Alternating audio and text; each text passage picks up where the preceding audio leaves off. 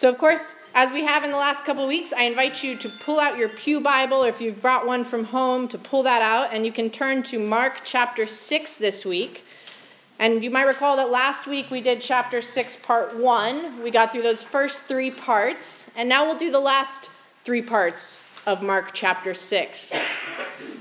And so before we begin, we might remember, and this is important, that in chapter 4, we met Jesus the teacher. Remember, he's talking a lot about seeds and light. He's preaching in the boat. And then in chapter 5, we met Jesus the healer. So he's going out to heal the man with mental illness, the woman who was hemorrhaging, the girl who was dead and brought back to life. So we've met the teacher, the healer. And in chapter 6, we're moving a little bit more towards Jesus the prophet. So in the first chapter 6 portion, we saw Jesus teaching. Remember, the prophet not accepted in his hometown. And we saw Jesus also sending the disciples out on their mission and saying, take not much with you. And then we had that word intercalation come up, which is this flashback to John the Baptist's beheading that sits right in the middle of chapter 6. And so now that, friends, is where we are. And I'll invite Maureen to come up and take us through the next few portions.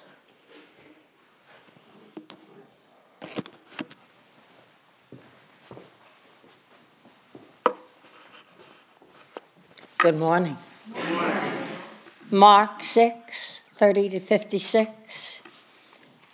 Feeding the 5,000. The apostles gathered around Jesus and told him all that they had done and taught. He said to them, come away to a deserted place all by yourselves and rest a while.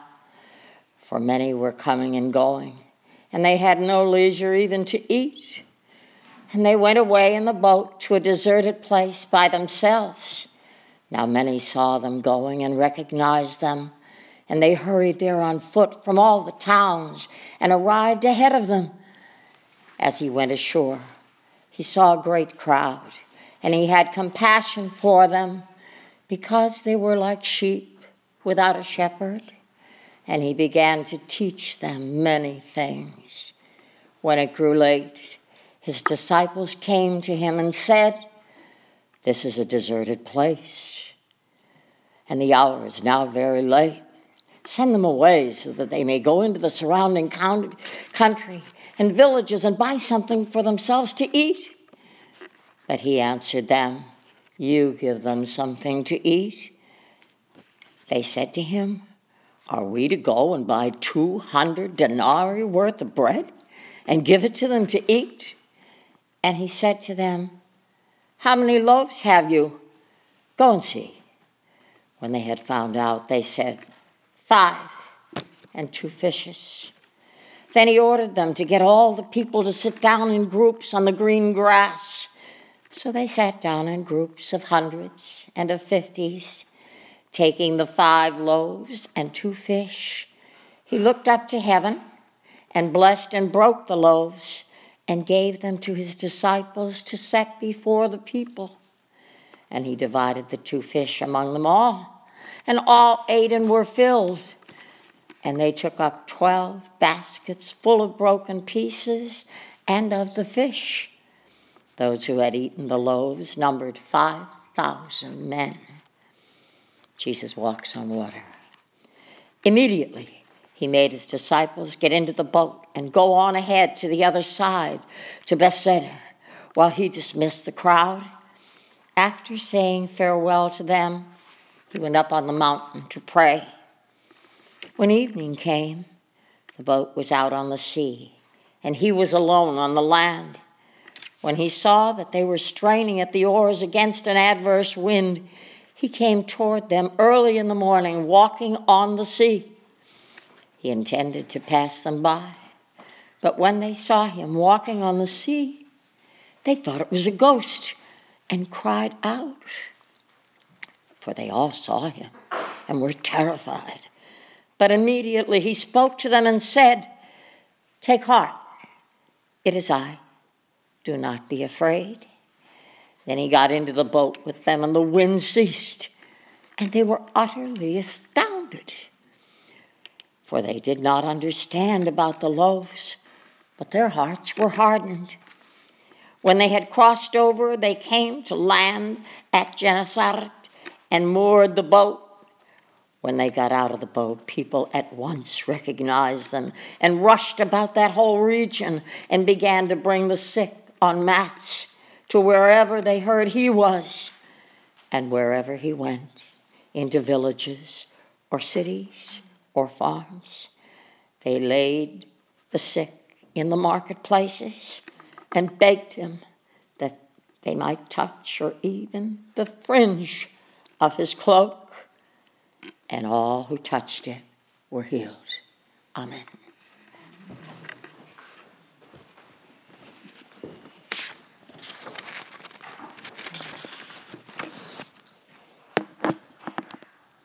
Please join me in a spirit of prayer.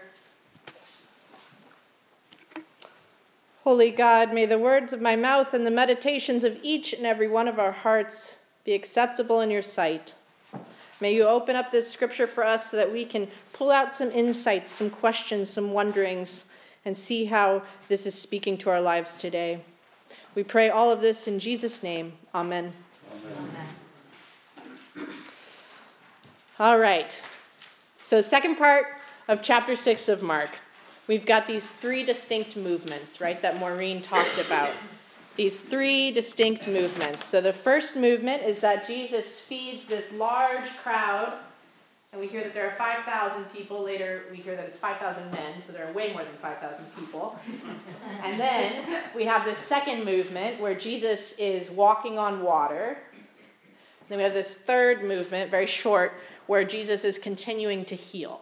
So that's kind of the three parts of this section from today. So we're going to go through this kind of bit by bit. So we're going to start with these 5,000 people. So to talk about that, we have first this exhausted team, right? Exhausted Jesus, exhausted disciples. And they're going to go out to this more deserted place, kind of out of town. But then all the people hear about it, and so they come too. And so this retreat turns into more of a conference almost. And there's all these people, and they're very hungry for spiritual leadership and spiritual teaching. And we hear the phrase, a sheep without a shepherd. And I grew up in a fairly agricultural space, so I had goats and chickens and horses when I grew up. And when you first get livestock, I don't know if any of you have been in this case, when you first get livestock, they really are like this sheep without a shepherd kind of mindset. They're fairly confused. They sort of don't listen. But they're desperately seeking some sort of leadership. And so when you go up to them and you're imprinting with this livestock and you're helping them to understand that you are their leader, all of a sudden they become much calmer and they become more unified in how they move and they walk and how they eat and how they sleep and rest and their movements become more ordered. And so this is an interesting thing. He's speaking to people who understand this agricultural mindset of what a sheep without a shepherd would look like and how important and how much those livestock seek to have this kind of leadership and organization.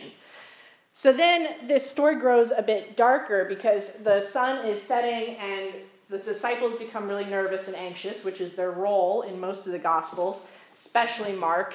And so they're really anxious and they're saying, Jesus, we have to figure out how to feed all these people, or we have to send them out because it's getting dark and there's a ton of them and there's no food here and they're going to become very hungry. And so they say, Jesus, maybe we should send them away. And Jesus says, kind of in this retort, well, why don't you give them something to eat? And so this is a little bit of an interesting thing. I think about this pedagogically. So Jesus at first really kind of coddles the disciples in the start of the gospel, but by now he's sent them out on missions. He's expecting more of them, and he starts to get a little bit firmer in his dialect with them in these stories. And so he says, you give them something to eat, and the disciples are again completely confused because there's tons and tons of people, and they really don't have much of anything on them in the way of food or money to buy food. And so Jesus asks, well, what do you have? And so that's when they say, well, we've got these 5 loaves of bread and these 2 fish, and that's really not much, right? And so Jesus says, well, why don't you first go and talk to the people and have them sit down in groups on the grass? And there's so many people that when he says groups, it's not like a 12-seater dining table. He's talking about 50 people over here, 100 people over here, and they're kind of circled up in the grass. And so Jesus says, have them go sit down, and then Jesus does his thing, and so he takes these 5 loaves and these 2 fish, and he lifts them up to heaven, and he blesses them. And it's always interesting to think about Jesus blessing things, isn't it? And so he blesses them, and he sets them back down again. And then he hands them to the disciples, and the disciples are told to go out and divide it up. Divide up these 5 loaves and these 2 fish. And this seems kind of impossible, doesn't it? And yet, everyone eats, and they're filled up. And this we're going to come back to. What is the deal between tiny, meager rations being divided amongst thousands of people, and then everyone's eating, and they're filled up, and in fact, there's leftovers? There has to be something happening in between that. That's a gap. And then when everybody's done eating, there's in fact these leftovers, and it's interesting to note how many baskets of leftovers. There's 12 baskets of leftovers. And so we are driving home this theme of abundance. And then we hear that the number of people who were fed at the end is this 5,000 men, kind of this shock surprise. But of course, then there's also the women and the children and more.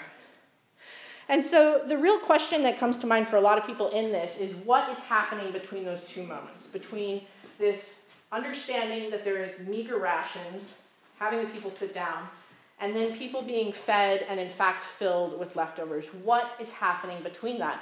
And there's a couple of theories that people might have. So perhaps Jesus, blessing the bread and the fish, actually multiplied them. Maybe that happened. And so perhaps there were actually bread and then almost like a magical yeast sort of situation. It multiplied and there was enough. Maybe that happened. Or maybe there was this kind of mysterious metaphysical piece where there were only the 5 bread and the 2 fish, and yet somehow that filled the people. Maybe that happened. That somehow that filled the people and there were still leftovers. Or perhaps it's more like what is sometimes called the miracle of the potluck, in which, and this is very scholarly, there's a lot of theologians who talk about this, but also it is super true to everybody's church experience, right? If you've been in church long enough, you've been to some potlucks. And so many people see this as kind of a story about 2 main themes. So there's scarcity and abundance, and there's generosity. And so when Jesus asked those disciples to put down that food in the middle, perhaps that spurs this intense generosity of spirit in all of the people around those little rations, who pull out their own little half loaf of bread and toss that in, and their own little bit of leftovers over here and toss that in. And perhaps what happened in between Jesus blessing the loaves and the fish and the people being full is that potluck miracle. And so, as a lot of us know, the potluck is almost the main sacrament that happens outside of worship. It is our fellowship. It is our ways in which we gather around the table. And we do potlucks pretty well in church communities throughout the world. And what's funny is that before church potlucks, we as Christians have kind of this script that we follow, and it's similar to the disciples, which is this: there won't be enough food. Who's going to get more food? And that happens every time, right? And so somebody is going to every time say, there's going to be way too many side dishes and no salad. And then somebody every single time is going to say, there's going to be 1 plate of cookies, only a couple of people are going to have cookies, what do we do? And so that is kind of the potluck script, which is fabulous because we are the disciples in that moment. And yet, somehow, what I find is that they just kind of work out, don't they? Those potlucks just kind of work out. And it's not the last meal you'll ever have, so if it's a moderately filling meal, you're okay. And so there's usually leftovers too. Somehow it works out. Somehow somebody shows up with a bit of casserole, somebody shows up with some salad, and it works out just fine. And that's kind of what we'll be doing during the Lenten Supper Club every week. We're going to meet for some food and some potluck and kind of do this in real life every couple of times. So this miracle that Jesus performs on the hillside, we might think of it as a miracle of the potluck. And the thing is, it to me, and I don't know about you, but to me, the miracle of people becoming that generous, that actually is miraculous to me. I know a lot of people, and I'm sure we all know a lot of people, and it is hard for people to, as a group, become that generous together. And it is hard for people, individually and as a group, to move from mindsets of scarcity and fear to abundance and generosity and grace. That is really hard for people to do. And so I think that is, in and of itself, a miracle. I don't personally need to feel as if the bread was multiplied in that moment to understand that that is a miraculous event.